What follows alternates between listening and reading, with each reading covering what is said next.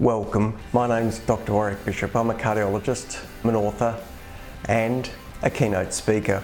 I'm CEO of the Healthy Heart Network. I'm all about trying to help people live as well as possible for as long as possible. Heart disease is huge in Australia. Every 20 minutes someone suffers a heart attack. Most of these could probably have been avoided if only we knew what to do. This podcast is all about helping you understand blood pressure, weight, cholesterol for better health. If you enjoy this podcast, I would be honoured for a 5-star review. You can share it with your family and friends. It may well save someone you love. Hi, my name's Dr. Warwick Bishop and welcome to my podcast and videocast station. I really do appreciate you tuning in, and I really do hope that I'm able to share information that you find valuable, informative, and that helps you on your own health journey.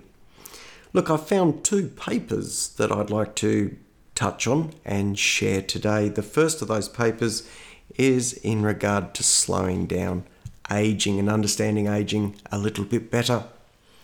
The other one is about red wine. Well, it turns out both these topics are close to my heart.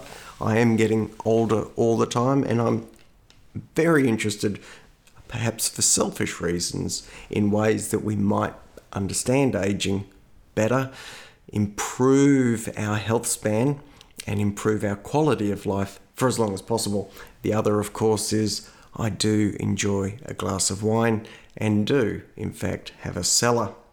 So let's start off with the aging article.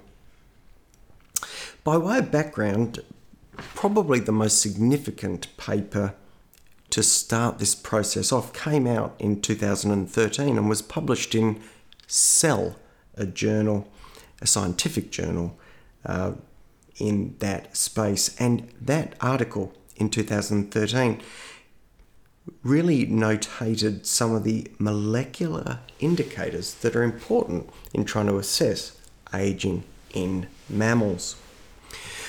Well, it is interesting to realise that since that time, approximately 300,000 articles on aging have been published, and that is somewhat incomprehensible in terms of a total number, and interestingly, as you might guess, is as many as were published in the entire previous century. So lots of work has been done, some of it on humans, but the vast bulk on mice. What has been pointed to is a number of primary causes of aging, and they centre around such things as genomic instability, so this is breakdown of your DNA, shortening of telomeres, these are the proteins that extend from the end of your DNA, epigenetic alterations, these are things that happen around or outside of the DNA, and an imbalance between protein synthesis and degradation, really sort of suggesting that synthesis or creation, production of protein, things to keep our body together, is offset against the breakdown. So this particular article really makes mention that at the moment, in our current state, dietary intervention is probably the easiest way for us to be looking at trying to impact people when it comes to slowing down aging. And believe it or not, the Mediterranean diet gets a flag in this particular article. Eating nuts, particularly walnuts, almonds, is associated with less dyslipidemia. Diet rich in fibre, less colonic digestive pathologies. And eating a diet that's low in fatty meats and rich in fruits and sugars is associated with less prostate, breast and colon disease. So these associations are clear, but still there's no clear-cut diet tie to longevity, although it makes sense if you can reduce some of these chronic conditions and improve the management of these chronic conditions, then there would, by virtue of common sense, be an impact on age and health span. One of the things that is interesting, and we're going to hear these sort of terms more often in the future, is the age indicators. Now, I mentioned genomic instability. I mentioned telomere wear, epigenetic alterations, loss of proteostasis, that's just not keeping enough proteins being produced and therefore literally seeing a breakdown.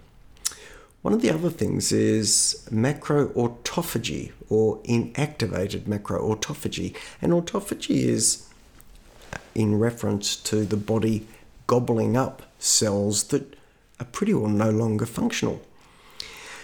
So we think of cells as they start to die as sometimes getting caught in that death cycle. And imagine a cell sitting somewhere in an organ, perhaps even on the skin. It's past its best, it's well into its use-by date, and it should be switching off into programmed cell death. Well, if it doesn't, it can hang around for a while, and this sort of dysfunctional life cycle, extended life cycle of these cells, can end up being problematic. Other indicators can be dysregulation of nutrient sensing, mitochondrial dysfunction. We know that mitochondria are the engine or energy source within cells. Cellular senescence, a little bit like macroautophagy. Depletion of hematopoietic progenitor cells. Now that is pretty important because we will end up tracking these sort of markers as an indication of age, almost certainly, because these progenitor cells are the cells that can subsequently be used to be guided to become different tissues and regenerate organs potentially. There are alterations in intracellular communication as we age, chronic inflammation, and importantly, imbalances in the microbiome. Well, all this stuff is absolutely fascinating. It is completely and utterly at this stage a tease. There is reasonable reason to try and eat sensibly, and Mediterranean diets and a focus on antioxidants together with fibre makes perfect sense, and keeping away from sugar as well makes perfect sense. I will keep you updated in the space of assessment of ageing, health span, and the potential of even reversing aging in the longer term. I think that those sort of horizons, if we're seeing 300,000 articles being produced in the span of a decade or two, we will see at least that many and more in the next period of time. So watch this space. The other article I was pretty keen to share with you was about red wine. Now, I need to remind you that from all the stuff that I've been sharing in recent time regarding alcohol consumption, there just isn't a healthy amount of alcohol. So we don't know if there's a lower amount which you can consume and be okay.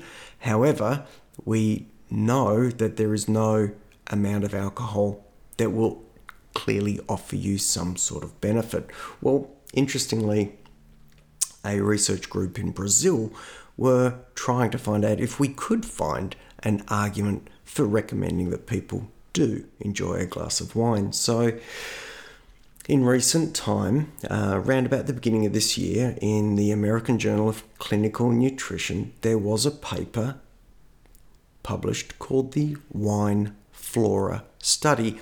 And the flora in this particular situation was not about flowers that you'd purchase at a shop. It was about gut flora. Well, this particular study took 42 men, average age of about 60 years of age, all of them with documented coronary artery disease, and they were subject to two 3-week interventions. In one of those interventions, the participants consumed 250 mils of red wine per day. The red wine sample had an alcohol content of 12.75%.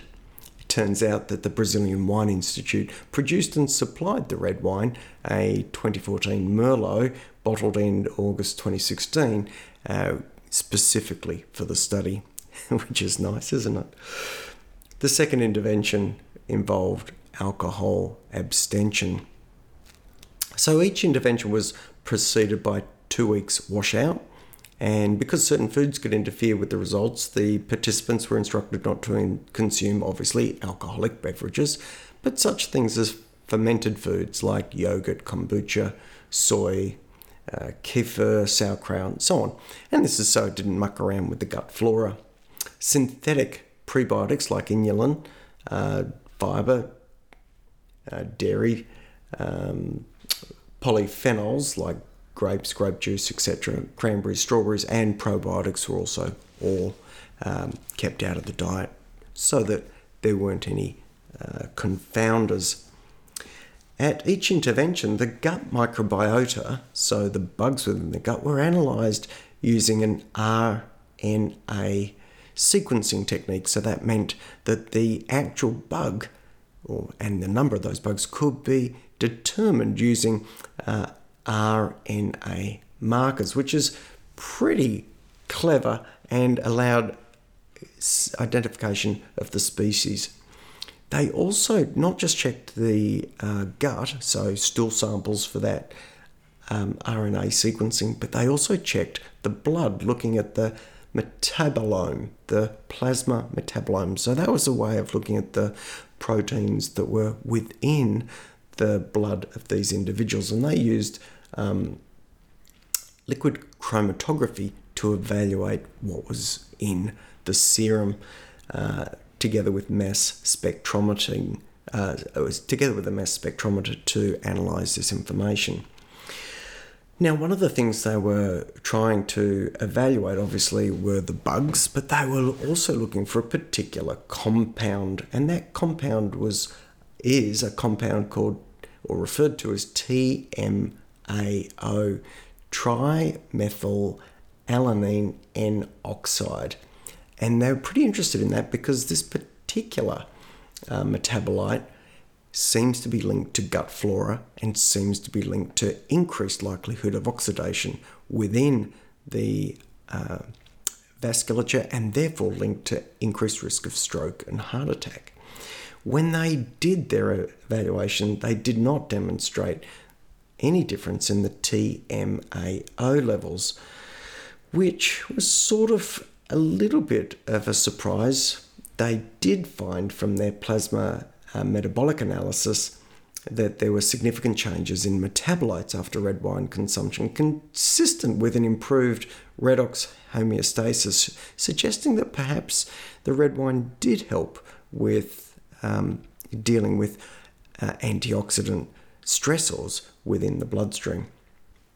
So importantly, the researchers didn't demonstrate that red wine was beneficial in reducing trimethylamine N oxide, TMOA.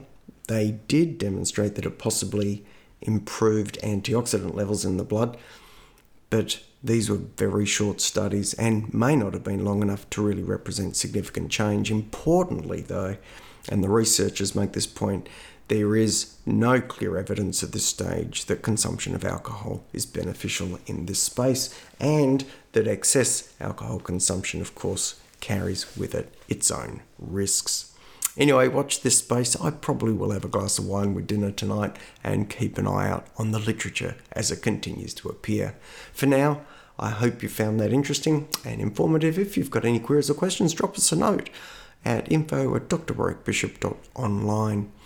For now, I'm going to wish you the very best. Please live as well as possible for as long as possible. Take care, and bye for now. Did you know that coronary artery disease kills 1 in 4 people? So most of us are likely to carry some risk or know someone who does. If you're interested in finding out more about how to evaluate that risk, check out www.virtualheartcheck.com.au.